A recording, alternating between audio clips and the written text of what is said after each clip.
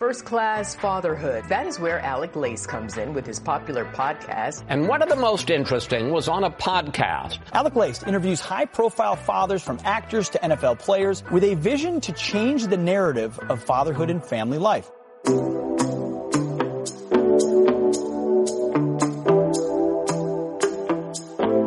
Welcome, everybody, to episode 627 of First Class Fatherhood, which is a family-made media podcast. One of the top stories over the last week or so here has been Joe Biden's student loan forgiveness plan. It's got a lot of reaction from both sides of the aisle and a lot of different and mixed reaction from U.S. citizens, taxpayers, the whole bit. Today, I'm going to be joined by a Pulitzer Prize-winning journalist, Will Bunch, who wrote the book After the Ivory Tower Falls: How College Broke the American Dream and Blew Up Our Politics and How to Fix It. There is no doubt that one of the major concerns for parents, myself included, is whether or not you should send your kids to college, bury them in all kind of debt. And one of the things that just seems eye-opening about this is the amount of people that are in need of paying off their student loans, which is just an indication that the college system, the college degree that they got, didn't hold its weight in water. They weren't able to pay back these loans. You would hope that you shell out this money to get this education that they call it. You would be able to equip yourself with some type of skills to go out there, earn the money to pay back those loans. But for so many American kids, that hasn't worked. And I know many dads right now that are still paying off their college loans while they're trying to save for their own kids' college fund. So there's a lot of trouble involved in all of this stuff. How did we get there? We're going to talk about all this stuff with Will Bunch today. I'm honored to have him on the podcast because I'm in a position right now. Full disclosure, I did not go to college myself. I am a diesel engine mechanic on the railroad. I've been working for the railroad for the last 23 years. It has provided me with the income and the ability to support my wife and 4 kids. So I don't have any complaints about the choices that I made about not going to college. I also didn't get hamstrung with a whole bunch of debt that I had to pay off. But I am at the point now where my 2 oldest kids are a junior and a sophomore in high school, and they are going to now, we are at that point. What do we do here? Do we send them to college? Does he do community college route, trade school route? What do we do? So that's why I'm honored to have a guy like Will Bunch here to kind of go through all of this stuff. I know many of you dads out there are in the same position, so I hope you'll listen with an open mind today. And my guest today, Will Bunch, is also a national opinion columnist for the Philadelphia Inquirer. He is an author of several books. He has won numerous journalism awards and shared the 1992 Pulitzer Prize for spot news reporting with the New York Newsday staff. Will Bunch joins me on First Class Fatherhood in just a few minutes, so please stick around for the interview. And today's interview with Will Bunch was recorded on video and is available for you guys to watch on my YouTube channel. So if you'd like to watch today's conversation, please subscribe to First Class Fatherhood on YouTube. Link is in the description of today's podcast episode. All right, be sure you guys get over to my Instagram page at Alec_Lace to find out all the upcoming guest announcements. I got some really great ones coming your way soon. Wednesday on the podcast, NASCAR legend Kyle Petty will be joining me here. Kyle comes from a long line of NASCAR legends. Almost 20 years ago, he suffered the tragic loss of his son to the sport that he loves so much. Honored to have him on the podcast. Don't miss out on that on Wednesday. Friday on the podcast, former Navy SEAL Morgan Luttrell, who is now running for Congress in Texas, will be joining me here on First Class Fatherhood, so don't miss out on that one. As always, please help me spread the word about the podcast, every father in your neighborhood or in your contact list, and let them know about the show that's here celebrating fatherhood and family life. So let's do this. College, yes or no? Let's jump into all of it right now with Will Bunch on First Class Fatherhood.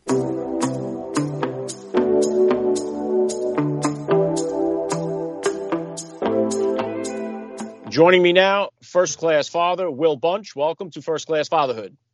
Thanks, Alec. Thanks for having me. I really appreciate it.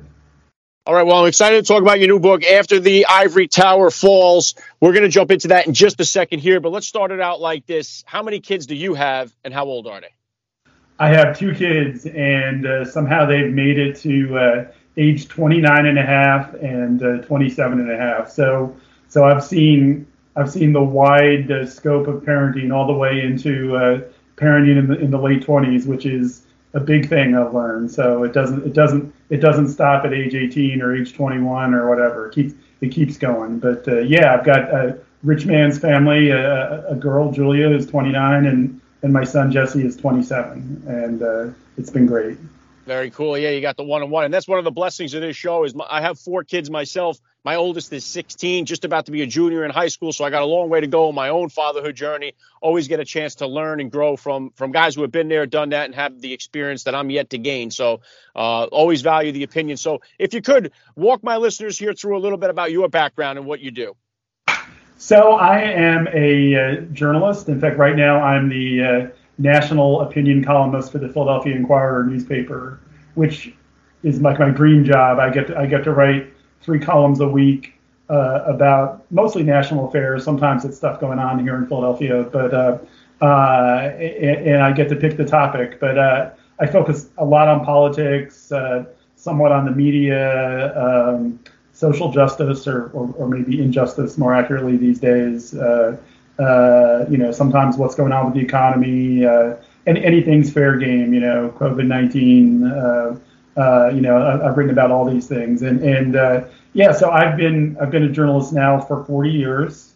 I covered some part of every presidential campaign since 1984 when Ronald Reagan was running for re-election. So it goes way back, and I've also written a few books over the years, and I've mixed it up a little bit. My first book was when I was younger. I was kind of more into writing about culture, and I wrote a book about jukeboxes called Jukebox America, searching for the country's best jukebox. Was just an incredibly fun book to write. And but then as I got older and I kind of established a name for myself writing about politics, I said, well, I should write books about politics because that's kind of my audience. So I wrote a book about Ronald Reagan, actually, and about the kind of mythologizing of Reagan on the political right, and how that came about, and looking at the real Ronald Reagan and his record. I wrote a book about the rise of the Tea Party when that happened. I also did. There used to be this series of ebooks that Amazon put out called Amazon Kindle Singles, and so I did one about Occupy Wall Street. I did another one about Bernie Sanders, and again, because I wanted to mix it up, I actually did one about one of the greatest football games ever played, the 1948 Philadelphia Eagles winning their first NFL championship in a blizzard that shut down the city, and the star player had to take the trolley and walk the last mile to get to the game just in time. So it's a great story. So I'm a storyteller. I love telling a good story, and so I'm interested in politics, sports, music. I guess that's a lot of dad stuff, right? It's that I always think that's like the big 3 for guys, right? Politics, sports, and music, right? So and all of those things that you mentioned there too, Will. I mean, it's a challenging time for parents right now in this country. There's no doubt about it. But take me back. I know you said your oldest 29. Take me back to the beginning of your fatherhood journey. Then, how old were you, and then where were you at in the middle of your professional journey, and how did the experience of becoming a father change your perspective on life? Oh, well, it's interesting. It's funny because actually that book I told you I wrote about jukeboxes, I actually I did that book while was wrapped around the birth of my daughter Julia, my first child, and that was a major theme in the book, was just trying to cope with adulthood and kind of giving up the how much could I, or not giving up, but how much could I hold on to the the music and the fun of pre-parenthood days. But yeah, I was a little bit older. I was I want to say 32, I guess, or no, I guess I was even older than that. I was I think 33 when she was born, and I was into it. I took a month off from work. Back when parental leave for dads wasn't a big thing. And you had to not get paid for a month was the only way to do it, and I did it because I really wanted to be there for every minute of Julia. And I don't know, I would never claim to be the world's greatest dad, and I ended up doing some dumb stuff financially, but in terms of being there and being there for them, I always tried to do that. So I was a big diaper changer. I was big on the overnight shift on the diaper changes and the feedings and whatnot. And then it was only like I said, only a couple of years until my son Jesse arrived. So we had 2 little ones in our house, and it was a lot of work. It's interesting because I did that first book. I did that first book about jukeboxes when Julia was born, and then I kind of focused on just my job at the newspaper and being a dad. And I actually I did not write a book for nearly 15 years because I think I was putting so much of my extra energy that outside of the 40-hour work week into being a dad. So very cool, Will. All right, let's jump into this here.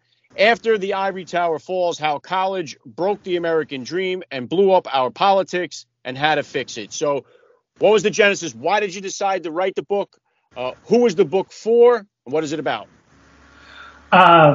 It's interesting because really there were kind of two separate tracks in my mind as I decided to write the book. One was the journalist in me, covering politics. I noticed that the big fault line in politics in this country seemed to be becoming whether or not you went to college. More and more people who went to college were becoming Democrats. This whole cosmopolitan, liberal, educated, urban or suburban dwellers. Certainly saw in the 2010s with the rise of Donald Trump the realization that the Republicans were becoming the party of people who generally didn't have college degrees. The working class, the white working class, although we're seeing more and more Latinos and other groups, working class people saying maybe the Democratic Party is not for them. And so I had a lot of curiosity about how it came about. I would as a reporter, even though my own political mindset is pretty progressive or left leaning, I guess you would say, but I listened to a lot of conservative talk radio because I knew there was all this resentment on the right, and I was kind of fascinated by the fact that the resentment was not directed towards like the CEOs of the companies who were laying off working class people or shipping jobs out to Mexico. It was directed towards a certain class of people like journalists and college professors and Hollywood movie stars, the professional classes. And I wanted to know, why did people on the right have this like kind of bitterness and resentment towards people with college degrees? So that was part of it. The other part, which I think is maybe a little bit more relevant for us and your audience, is as a parent, like any parent, is their kids, hit middle school maybe, the chase of how I was going to send them to college. Like I mentioned, I made some financial mistakes when I was in my 40s, and so I was way behind the 8 ball in saving for college. And really once I hit my 40s, I kind of gave up having any kind of real active social life, and I didn't have hobbies like playing golf or something. On the weekends I worked, freelance writing. I took on these like weird, odd freelance writing jobs because I was so terrified that I wouldn't have enough money to pay for my kids to go to college. And if that happened, if that day came, when they graduated high school, if the money wasn't there, I would feel like a failure, And I mean, I remember what it was like for my generation. I came of age in the 70s, and going to college was an exciting time. And there's still a lot of excitement around it today, but there's also this sense of dread, and it's both because of the money and it's also because of the prestige. I think families. There's been some good research on this, and I cite some of it in my book. But families feel that where their kid ends up going to college, particularly if they're in the class of people where most kids are going to college, the middle to upper middle class, where their kid goes to college says something about who I am, about our values, about whether we have it together as a family because we were able to send our kid to the best college, or he didn't drop out or whatever. So, I noticed that difference, and that really kind of inspired me to look at like what was going on with college that was both making people angry politically but also what was going on with college that was making just everyday middle class people so stressed out about having the money and doing the right things to get their kids into college.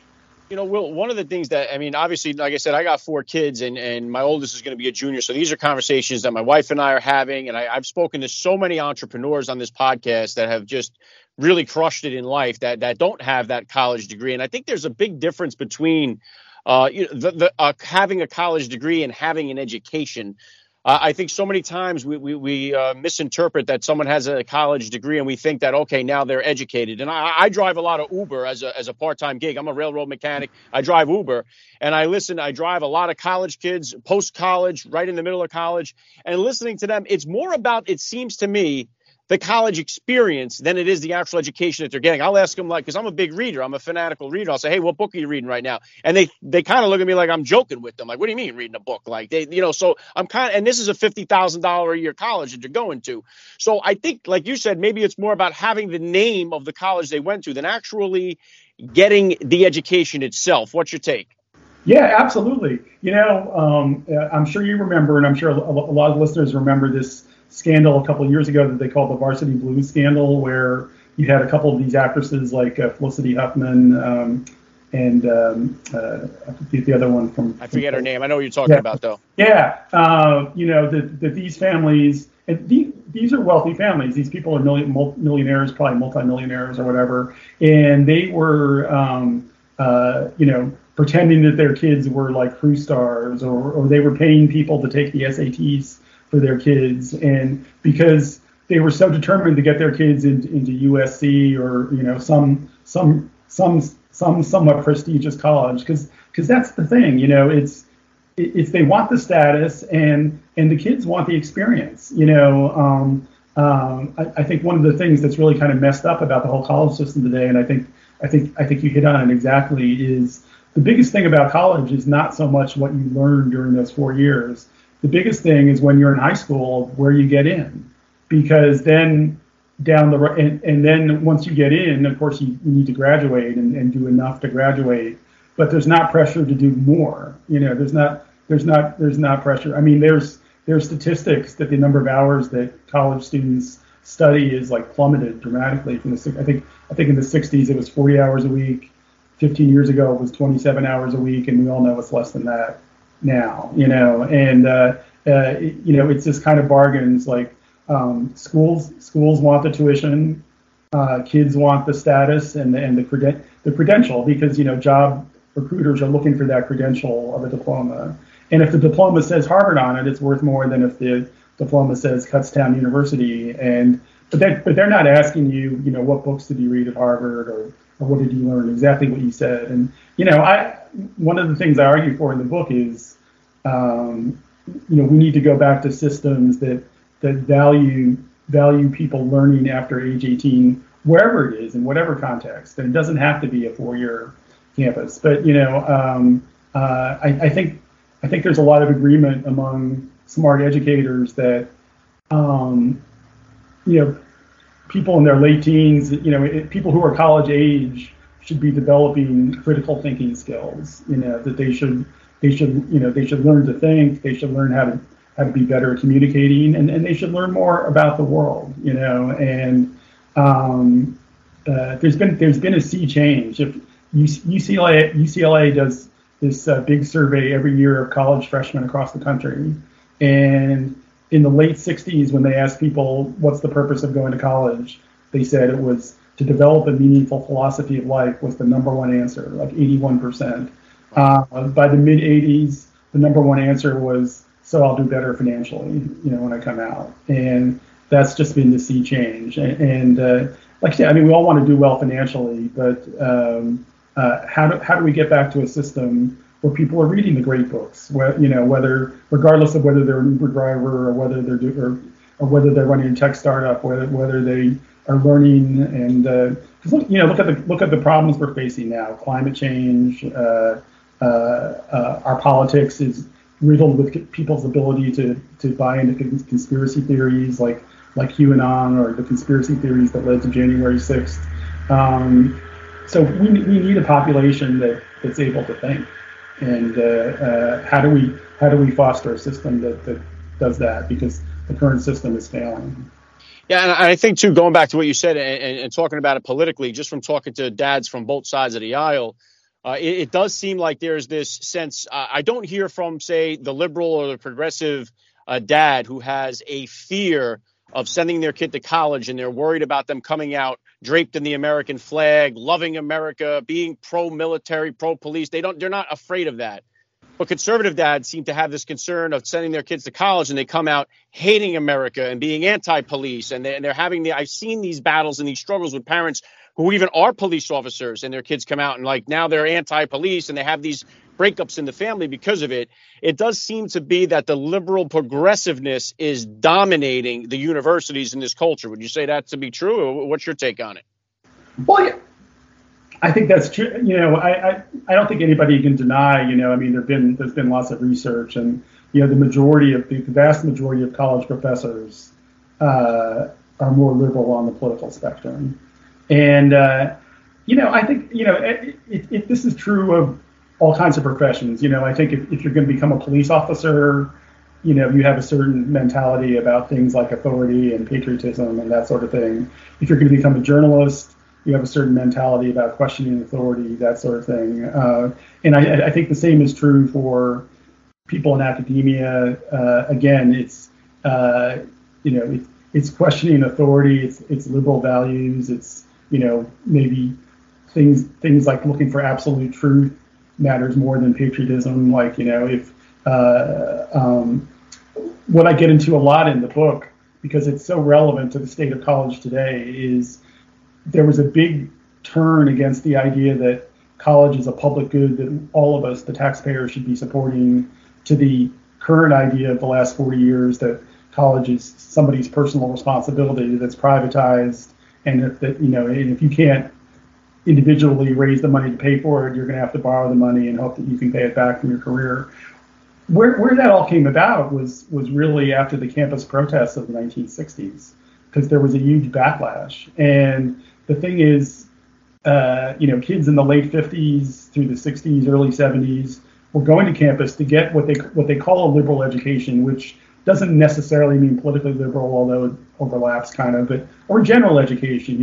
It's like learning about subjects like sociology or literature or those sorts of things, and learning to be a better thinker. And what happened in the 60s was these kids, they took their critical thinking skills and they applied it to things like segregation in the South and the Vietnam War. And you had this huge protest movement on campus. And there was a conservative element in this country. The rise of Ronald Reagan. He became governor of California in 1966. Basically, his big theme was that he was going to shut down these campus protests at Berkeley and some of these other schools. And, Reagan, when he eventually became president of the United States 15 years later, his administration was the big driver of switching college aids from grants that you didn't have to pay back to loans. So these are the roots of our political divide. Really, the main reason I did this book is I feel like the history of college over the last 50 or 60 years, or 70 years, I guess maybe, and the history of America over the last 70 years are just so intertwined with each other, right? That you can look at what was going on in college and see how it affected our politics and vice versa, and that led to the situation, like I said today, where whether or not you went to college pretty much seems to determine who you're going to vote for, which is something that nobody could have predicted, but that's the way it shouldn't be that way. I would think that should not be the way it is. And I'm curious to get your take on this, Will, is because one thing true to pandemic, what we noticed is that, and I think a lot of businesses noticed this too, that while they're spending all this big money on office space, their workers can do the same job from home, and they could save the overhead by not having that space for them to come to. And people started realizing you could do more things from home. All the kids in high school were doing it. Although I went through it with my kids, I thought it was terrible.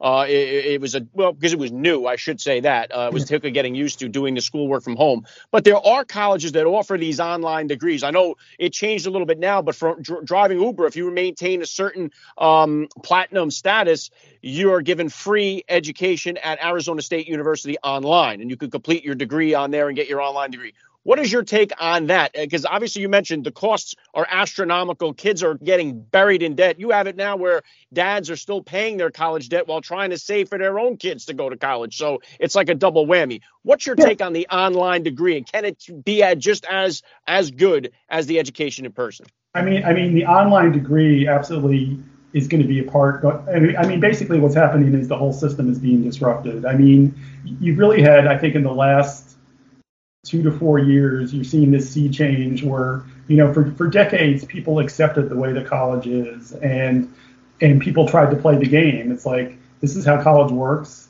I need to get my kids into college. We need to come up with the money somehow, or borrow the money if we have to, and he's got to get that degree or he's going to be a failure. And what's happened in the last few years is people are really starting to question all of that. Is it worth it? Is it worth it coming out of this with $70 or $80 or $100,000 in debt? Or just investing the 4 years because for a job that's like IT or something where you can probably be trained for that job in a year. So online is a big part of it. The one thing, and this is kind of related, is more and more companies, IBM is really a leader in this. So IBM a few years ago said, we're going to go through all of our job categories and see if almost all of them now currently require a college degree. But let's look at them and see, do they really need a college degree? And I think at this point, about half the jobs that IBM hires for, they drop the college degree requirement, and instead they're working actively on helping develop courses where people get certificates, they're called, or you get a certificate that you work for 6 months or a year on coding or IT or certain types of skills that don't necessarily require a 4-year bachelor's degree. And like you said, often this training can be done online. I mean, the cost is considerably less. I don't mind that being part of the solution. I mean, I do have some concerns about it. I mean, one, as a parent yourself, and you can imagine, I mean, going away to college is, you do develop social skills and other skills that if you're just studying from home, you're not getting that experience, and you're losing out on that. And again, the other thing I worry about is if higher education becomes just strictly career training, then I think we're missing out on something. We're missing out on critical thinking. We're missing out on, for me, when I think back on my college experience, the course that stayed with me the most had nothing to do with what I do for a living, but it was a course in modern painting, because when I started that course, I didn't know a Picasso from a Kandinsky from a whatever, and now as an adult I can go into an art museum and really appreciate the work because I took that course. And I think maybe and I don't want to see people lose out on those opportunities. So how do we remake the system? I mean, I really feel like we need to get back to what people were thinking about 60 or 70 years ago, which is, again, making college more of a public good, as the expression goes. To understand that society, the more people learn, the more society as a whole benefits. And so the taxpayer should, I think, pick up more responsibility, and not just for college. I mean, we should have free trade school, because I mean, the trades, there's a shortage of good people going into the trades, and there's a lot of people who don't want to sit in a classroom for 4 years, but want those couple years of training, and we should come up with ways to provide that, or internships or other things to prepare people for the job market. Because the bottom line is, there's a college problem, but the bigger problem is just, I think, that we're failing our young people when they turn 18. We're kind of throwing them to the, you've got K through 12, which we fund with our property taxes or whatever, and everybody's fine with that system. And then all of a sudden these kids turn 18 and we tell them they're on their own, and the world has changed, and I think they need a little bit more of a helping hand. I even argue that we should really expand this idea of getting as many people as we can to take a gap year at 18, instead of either rushing off to college or not going to college, but just kind of dropping off the grid, which too many of these young people do. Let's have some national service, whether it's around climate or working in schools or working in some of these disadvantaged communities. And one of the advantages of that is you're bringing people from different backgrounds together. People from what we call Trump country or flyover country or whatever name you want to give it, working together with people from New York or California, and people of different backgrounds, races, religions, because we need to foster more understanding in this country. Right now we live in these very siloed communities. People live in communities that are heavily Democratic and heavily one class, or they live in communities that are heavily Republican and heavily working class or whatever. And imagine ways of bringing people together for a year and thinking about common national purpose. There's no doubt that we need to come together as a country here somewhere. There is so much divide in our country, and it really is sickening to see how far apart we are becoming. And this is, like I said, with 4 of them coming up, I love to read books. After the Ivory Tower Falls, How College Broke the American Dream and Blew Up Our Politics and How to Fix It. These are important to me because gaining the knowledge is the most important thing. Listening to different aspects of it. I think for me as a dad, the biggest fear that I have is my kids not knowing what they want to do. Like, obviously, if they want to be a doctor, if they want to be a lawyer, they're going to go to college. They're going to get in that field. But if they're unsure and then they spend all this money on a college degree of liberal arts and they don't know what it's for. So many of the kids that I talk to that have graduated college and they're worried, hey, did you go to college? Yeah. What did you study? They'll tell me what they studied. Is that what you do now? Oh, no, now I work in retail. So it's like, I don't want them to come out with that no skill set to pay back these loans that they took out. That's the biggest fear I have as a dad, sending my kid to the college.